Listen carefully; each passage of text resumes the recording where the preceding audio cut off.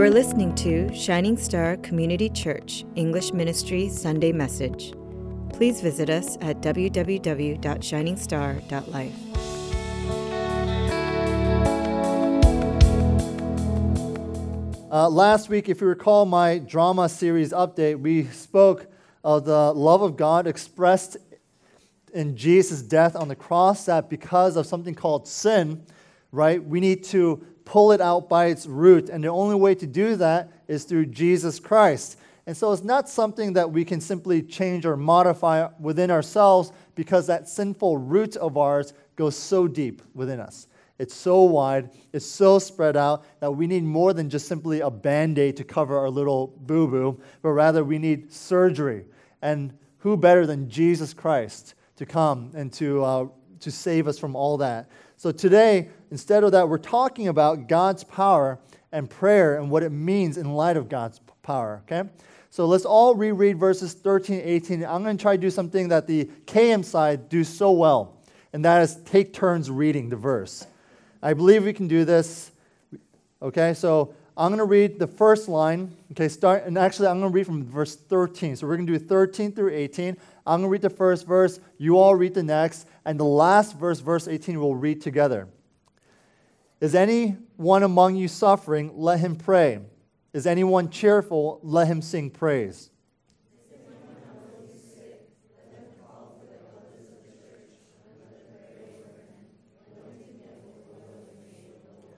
And the prayer of faith will save the one who is sick, and the Lord will raise him up. And if he has committed sins, he will be forgiven.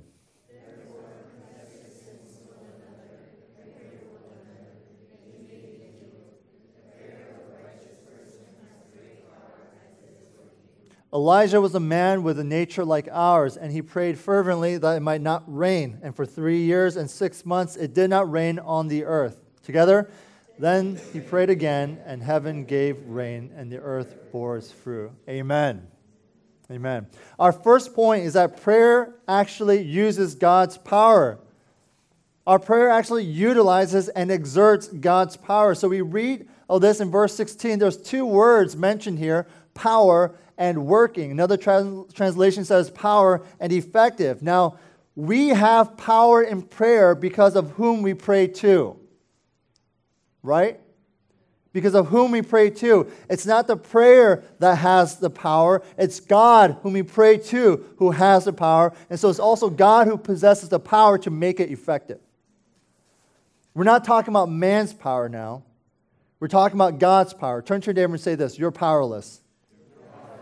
Without God. There you go. That's encouraging. So James, he gives us an example of Elijah who prayed to God, who has the power to stop raining and make it start again. And the power is clearly God's power. It's not man's. It's not Elijah's. It's God's. So let me ask you guys this. What is it in your life that right now that you need most? Do you need the rain to stop? Or do you need it to come? Either way, I'm sure we could all use God's power working in and through us. In fact, I'm sure a lot of us would say, I need God's power for me. For me. And that's a problem, actually, the way that we phrase that. The power of God certainly helps us, but in reality, it is not for us. It is for His glory. And so that's why we don't get the things we want sometimes, if not many times. We need God's power in our churches, in our families, in our personal lives, in our workplace, and schools, not just to simply live easier lives or comfortable lives, but to make God known for His glory in our families, for His glory at our workplaces, for His glory in our schools, and in our relationships. That's a hard mindset to carry. Wait, God, I want you to work through me for you? I want you to change me and sanctify me and really fix me and transform me for your glory, not for me. There are things right now where it seems like it's impossible for us. Maybe your situation is difficult right now. Maybe you're just so overwhelmed and you're internalizing something really bad, or you're desperate for something, whatever it is that you're in, it's impossible, and things you feel like it just can't change. It's too late. It's done. Well, that's when we pray to God. That's when we pray to the power of God, because God's power is not necessarily power that works to change our situation, although He has certainly done that before, and He continues to do that. But this power is a power that we call to so that He may work through us. You see, let me clarify that. The power of God doesn't actually change our circumstances, situations. The power of God gives us the ability to live in an impossible situation. The power of God gives us the endurance, the perseverance, and the power to withstand pressure and persecution.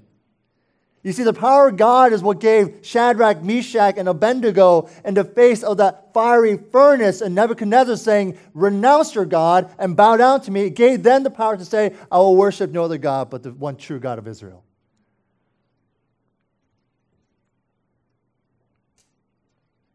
The power of God gives us the power to endure. So how do we pray in a way that doesn't sound like a name it, claim it type of people who simply ask God for things the way a child asks Santa for presents? Let's look at Elijah. This is an example that James gives us. Elijah wasn't just doing a magic trick for his own benefit. He wasn't simply trying to dazzle people with his display of power. Elijah prayed and he asked and he walked carefully according to the Word of God. So all that he's done, that's recorded in Scripture that we know of, was done in accordance to the Word of God. It didn't contradict the Word of God. It didn't oppose the Word of God. It flowed with the Word of God. In Deuteronomy chapter 28, Elijah was praying according to the words of God that was made more than 550 years before Elijah even existed, before he was even born. Because this chapter in Deuteronomy chapter 28 speaks of those who walk in obedience with God, that there will be fruitfulness. And God, He emphasizes these covenant promises to people who walk with Him in faith and who trust Him. He says, "I'm going to bless you. I'm going to love on you. I'm going to just give you and pour out my abundance of grace upon you." But then right at the bottom of that section of what happens when you obey is a section that says, what happens when you disobey? And in there, it says in verse 24, "The Lord will make the rain of your land powder. From heaven dust shall come down on you until you are destroyed." This is a prophecy that occurred 550 years prior to Elijah meeting the prophets of Baal up in Mount Carmel. So what God is saying is this: if you're a part of my people, if you're God's covenant people, you have nothing to fear because we have God, and if God is for us, who can be against us? But, He says, if we turn away from Him, if we reject Him, if we refuse Him, if we walk away from Him, then He says, I'm going to set myself against you. And no one will be able to save you. That's why it's so wrong to think that if your life isn't going the way you want, people have this natural compulsion to just leave their faith, to leave church, to leave their life group, to leave their community of fellow believers, to leave their devotions, to leave their relationship with God so that you can find time for yourself, get some rest for yourself, do things for yourself, re-energize your mind, re-energize your soul, whatever it is that you want to call it. And they keep forgetting that God is the Savior. He's the one that saves us. He's the one that rescues us. He's the one that re-energizes us. He is the one that reinvigorates us, you see? So when you're having a difficult time, brothers and sisters, run towards Him, not away from Him. Amen? Towards Him. So Elijah prayed according to God's revealed will, and surprise, surprise, God did what He had said. Now, this is where I'm sure you're asking a lot of questions, and you're thinking, well, what can I pray for then? What does this mean? Now, every year I get a couple dozen junior and senior youth students who around the months of February and March will become or turn into the most devout Christians on the face of the earth. They will come to early morning prayer service every single day without fail. They'll even drag their parents to church. They'll kick up their personal quiet times from 5 minutes to 30 minutes, if not 1 hour each day. They're like memorizing scripture like crazy. They'll start worshiping with their hands raised and their eyes closed. And the times they contact me will no longer just to vent or complain or gossip, but rather say, Pastor David, I need prayer. I need godly counsel. Why? What is it with those 2 months? It's college application and admissions time. And so they'll pray to God. God, get me into this college, get me into that program, and so on, and to add an extra dose of holiness to those requests, because deep down inside, they know that these prayers have little to do with God. They'll say, God, can you get me into that college for your glory? But even as adults, we do that too, don't we? Actually, it's not that we want to know what God thinks of our situation, but that we want Him to expedite what we've already decided to do. So it's more like, God, I am applying to this. I am doing that. I am going to marry him. I am going to date her. So I pray that you would just make it awesome and make it comfortable and make it wonderful. Amen. For your glory. And the whole time, God's like, care to know what I think of this? But we're like, no, God, I did my research. I've done my thinking, and I've already made up my mind. That's why our prayers are like, that's what our prayers are like to God. If you really think about it, they're not really prayers at all. They're just instead informing God, rather than praying for God to inform us about what He thinks. Does that make sense? We're not seeking counsel and discretion, wisdom from God to help us with our decisions. We're not asking for guidance. We're saying, God, this is what I'm doing, so bless it or else. And then when He doesn't bless it, what happens? Oh, I'm leaving Shining Star. I'm leaving the faith. God has abandoned us all.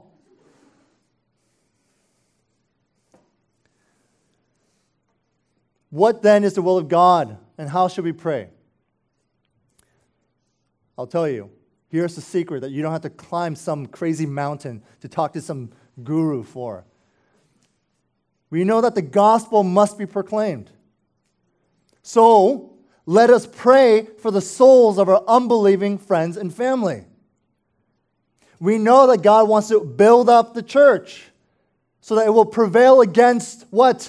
The forces of hell and its demonic principalities. So therefore, let us pray for unity and for spiritual strength and for us to love each other and forgive each other and be compassionate and grow in discipleship and generosity.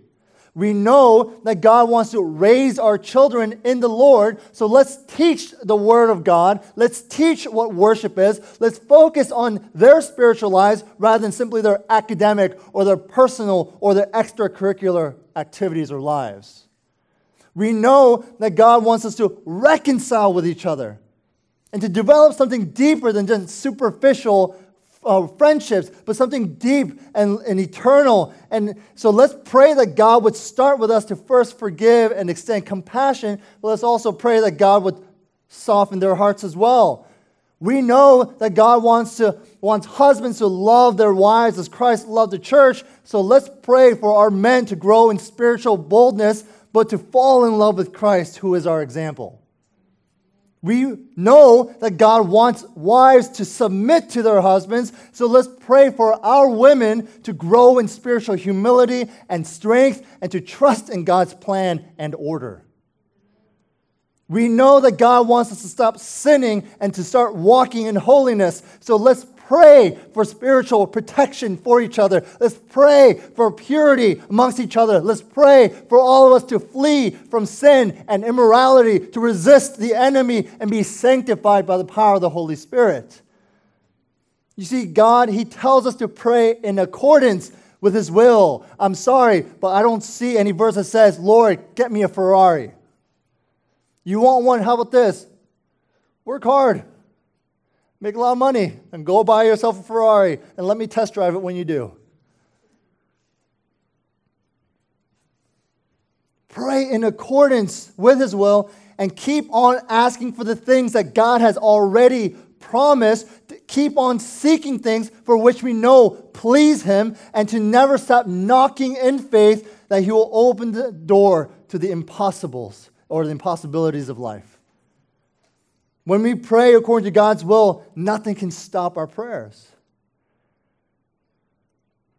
If you don't pray this way, or if you don't even pray at all, this means something. This means that you don't fully believe God is working, nor do you believe in His will to be done. So ask yourself, why don't you believe? Ask yourself, do you really even want His will to be done? People who pray well, people who pray a lot, are people who realize that though God's ways are far more difficult usually, and oftentimes opposite from what we want, they know ultimately that His way is the best way. Is in fact the only way. It is the right way. Praying is surrendering your will for God's will. That's hard. Let your kingdom come, let your will be done. Not let my kingdom come, my will be done. My second point is that God, He works through our weakness. Now, I remember growing up, when I was little, my dad, who was an accountant at that time and was the stereotypical Asian whiz at math, whenever I would have a math problem, unable to solve it, let alone even understand what the heck is going on, I would go to him and I'll say, Dad, help me. And he would always say this, David, it's easy. Just think about it. I'm like, oh, wow, thanks a lot, Dad. That helped me tremendously. Now I understand. Let me go now and excel. Finally, after the umpteenth time of my dad saying, David, it's so easy. Just think about it. I said, Dad, it hurts my feelings. And just because it's easy for you doesn't mean it's easy for me. David, just... It's like Babe Ruth telling some average Joe Schmo, hey, just hit a home run, it's easy. You know, I play softball with our team. I played in the Fairfax League too, and our softball fields are like little league fields, so it's not too big. And I've hit home runs before. The farthest I've ever hit was 325 yards, which is not huge, but I'm proud of myself. But I found out about Babe Ruth. His farthest recorded hit was 610 feet. 610 feet. No comparison. And that's how people in James's time, and I'm sure in our time, felt about Elijah and other biblical giants. They're saying, stop using these biblical giants and spiritual leaders as examples for us. It's unfair. It's like Babe Ruth saying, hey, hit a home run. It's not a big deal. Or it's like my dad saying, hey, just think about it. It's so easy.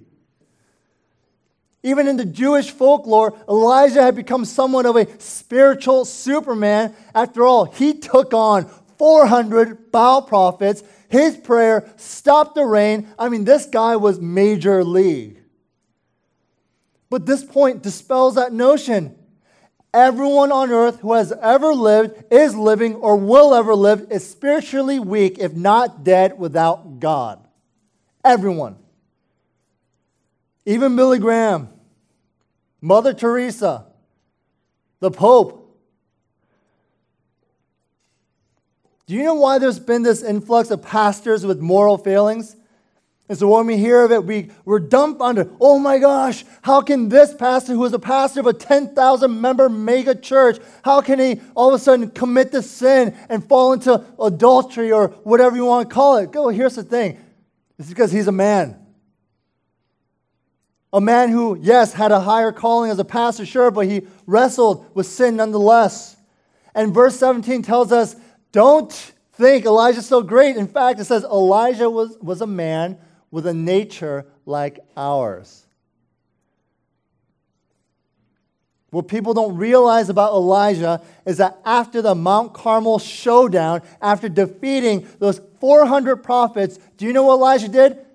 Do you think he marched down Fifth Avenue, New York, and started parading his accomplishments, saying, look at me, look what I've done, saying, I'm the man? No.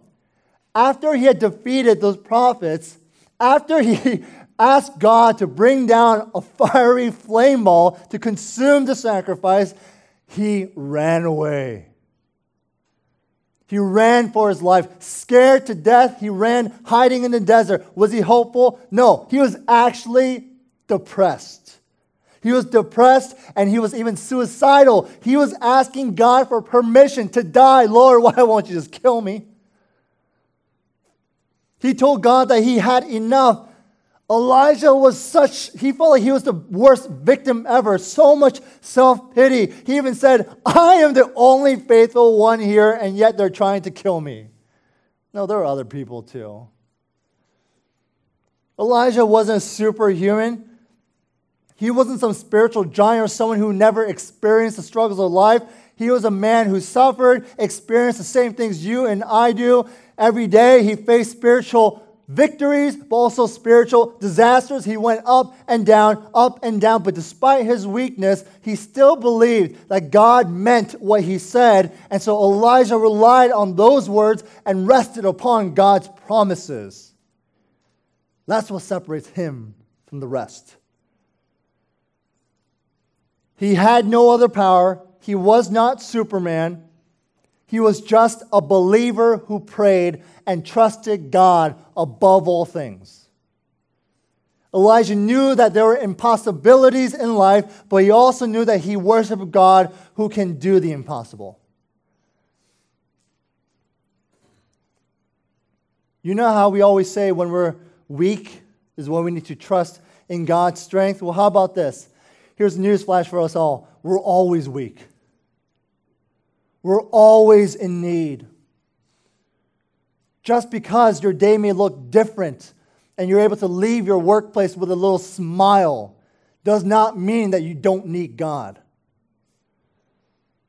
Without God, every single one of us, no matter how great our day was or no matter how wonderful our year went, we're all spiritually impotent without God's power working through us. Now, I'll be honest with you. As your pastor, I don't think I'm stronger than you. I just think I've learned to trust God a little bit more than you. I don't think Elijah was stronger than any one of us. I just think he knew God a little bit better than us. Therefore, he relied on God more, which meant that God used him more and displayed his power through him more. You see, when we acknowledge our need for God, that's not a weakness, it's a strength.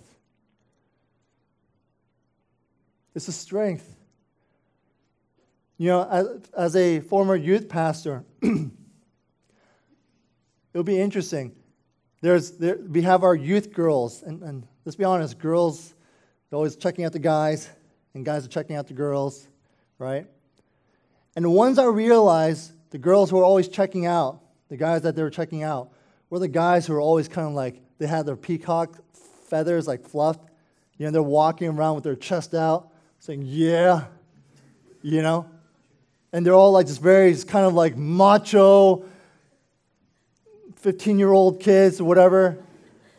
You know, I play football on Xbox and all this stuff. And they think they're like top brass. And these girls are just like, oh, Lord have mercy. He looks exactly like the Abercrombie picture in front of the store. Right? But you know what? It's interesting. It's like out of those guys, I'm not trying to like downplay it in my boys, and I love them all, some more than others. But the ones who I just really love and respect are really the ones who are quiet. But I'm able to talk with them, pray with them, and I see where their spiritual lives are, and it's vibrant. And these guys, I go, to be honest, like, do you want to be in a relationship? He's like, yeah, I do. I'm like, yeah, I mean, you will one day. Just don't worry about it now. But my thinking is this, and I've spoken to Grace too, and we're thinking, man, like, if these girls knew this is the guy to go after, this is the guy. Not the one who's saying, I'm strong and I'm fine and I've got it all together. No, true strength is the one who's so dependent on Christ, so in desperate need of a renewal of the Holy Spirit in them. And that's the person I think is really strong. It's not a weakness to need and want God more. It's a huge strength. But I have one final point I want to make. It's from verse 16. The prayer of a righteous person has great power as it is working. Another translation, I'm sure you've heard of it, the prayer of a righteous man is powerful and effective. So who's righteous then? The Pharisees thought they were super righteous. They meticulously kept the law, but no, Jesus says, your righteousness, you want to be righteous, it has to exceed your righteousness. Otherwise, you can't enter the kingdom of God. But then in the same sermon, Jesus says, blessed are the poor in spirit, for theirs is the kingdom of heaven. The point is this, no one can claim righteousness before God. No one can say to God, God, I have done it, I am good enough. That's like someone who has offended me, okay? Let's say a guy who has offended me, hit me, slapped me, yelled at me, did something, I was just literally just sitting there. Someone who so clearly offended me, and then he comes up to me and he says, David, you're okay with me. I'm like, what? No way. As the one who was offended, I am the one who will determine if we're okay. I'm the one who will determine if I can pat you on the back and say, we're good. I'm the one that will give you the green light to continue on with this friendship of ours. He does not have any right in saying that and claiming it for himself. And yet that's what we do with God. We have sinned against God every moment of every day. And then we expect the day that we meet the Father, that we say, God, we're good, right? God's like, are you kidding me? You can't go to God and say that. Well, God, I know you're God, but you know what? Like, at least I didn't kill anyone in my life. At least I didn't, do anything horrible. I paid my taxes. I was charitable. Therefore, Lord, you must accept me on those terms. And God's like, those aren't my terms, though. Righteousness is God-given. Self-righteousness is something we try to apply to ourselves based on our own standard of goodness. But you see, that's why self-righteousness and these Pharisees who really just defined self-righteousness, Christ so clearly condemned. He says, stop it. You think you're all right. You're just a tombstone. You may look polished on the outside, but inside you're a rotten corpse. So, why are the poor in spirit righteous? Tell me something about the poor. Are they satisfied or are they in need? They're in need. They're in such desperate need. I need help. I need food. I need shelter. I need something. Someone save me. These are people who are hungry and thirsty for God. They're not satisfied with the things of the world and what they see in themselves. They are desperate for God to work in them. When we recognize our weakness and when we admit our sinfulness and stop trying to hide our hopeless condition, when we turn ourselves away and unconditionally surrender to Jesus, asking Him to save us in His mercy, that's when we receive righteous status. In other words, the only way we'll stand right before God is when we admit our weakness and our need for Him to save us. And it's at that moment that new life gives a life of discipleship. This life of discipleship is lived out by praying to God according to His will and trusting in the will of God. It's not sitting on the bench passively living out the Christian life, but to work continually, to watch and to pray to advance God's kingdom. You see, when we gather together, we must pray according to His will and believe that God will enable us to do what seems like an impossibility. The prayer of a righteous person, and I end with this, will come from a person who is more interested in what God is doing than what they want to do. This person is more interested in defending the reputation and the honor and the truth of God more than worrying about their reputation and what people think of them. This person is more concerned about God's glory than making a name for themselves. And how in the world can anyone be like this? How can this be? Who will it be? Who can it be? How could anyone possibly want the things of God more than what they want? How can that woman that we saw in the video skip or miss out that plane ride to take care of her son, was it, in order to continue to evangelize and spread the word of God? Because through Jesus, this person's spirit will become transformed. Because of Jesus, this righteous person will become born again.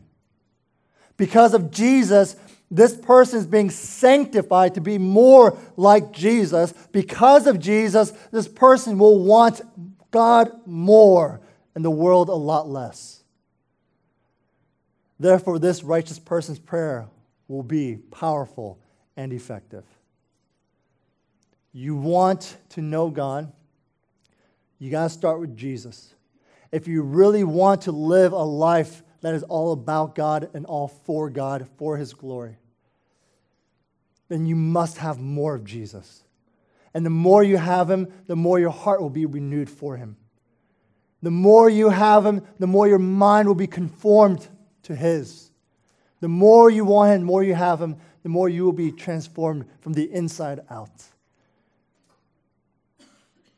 That is the Lord's desire for all of us. But is that your desire? Let's pray.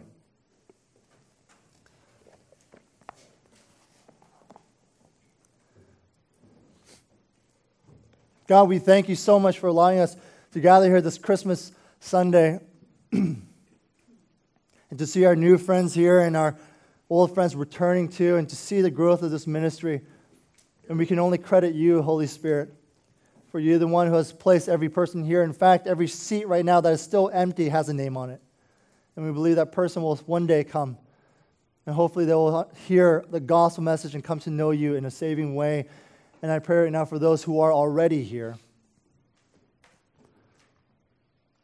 God, would you open their hearts and their eyes to realize the truth that we are in need of you.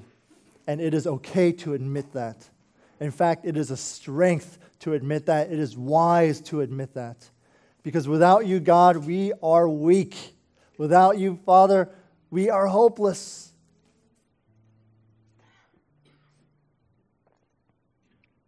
Brothers and sisters, how many times, and friends, how many times have you tried doing it your way and accomplishing it your way and just trying to figure things out your way?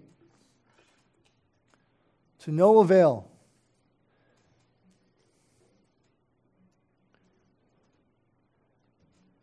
I don't know what's on your heart. I don't know what you're struggling with right now. Maybe you want more attention. Maybe you want more satisfaction. Maybe you want more kind of purpose. Maybe you want to feel like you're doing something with your life. Maybe you want to earn a little bit more, thinking that extra zero to your paycheck will help a lot. Maybe you think, I have the job, I have my money, I've got the ride, I've got the house. Now I need a man, I need a woman, I need something that will kind of push me through that typical American dream so I can start having those kids, so I can start buying that house or do whatever. And I think you know by now from what we've been speaking about for the past I don't know how long, but you know deep down in your heart that will not satisfy because those things were never meant to satisfy. That's why a person who's single, alone, but knows the Lord and loves the Lord and serves the Lord all their life is so much more satisfied than a person who has it all. Why is that? It's because God is more than enough. And Christ Jesus, 2,000 years ago, came upon this earth here, robed in flesh, to identify with you and me, and to say, I am God, I am salvation. And if you just trust me, if you believe me, if you are willing to rely upon me and trust me, know that all that you've been seeking after, I am the fulfillment of that. I'm the great satisfier. I'm the one that will complete you. Jesus, would you lead us now as you stand before the right hand, at the right hand of God, interceding on our behalf. Lord, we pray that your Spirit will come and lead every single person here to renew or to come to you brand new. But work in us. And I pray that you would hear our prayers because, Lord, there are righteous people here.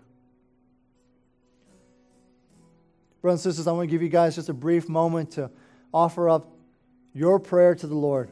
And then we'll go into our last song. Let's pray.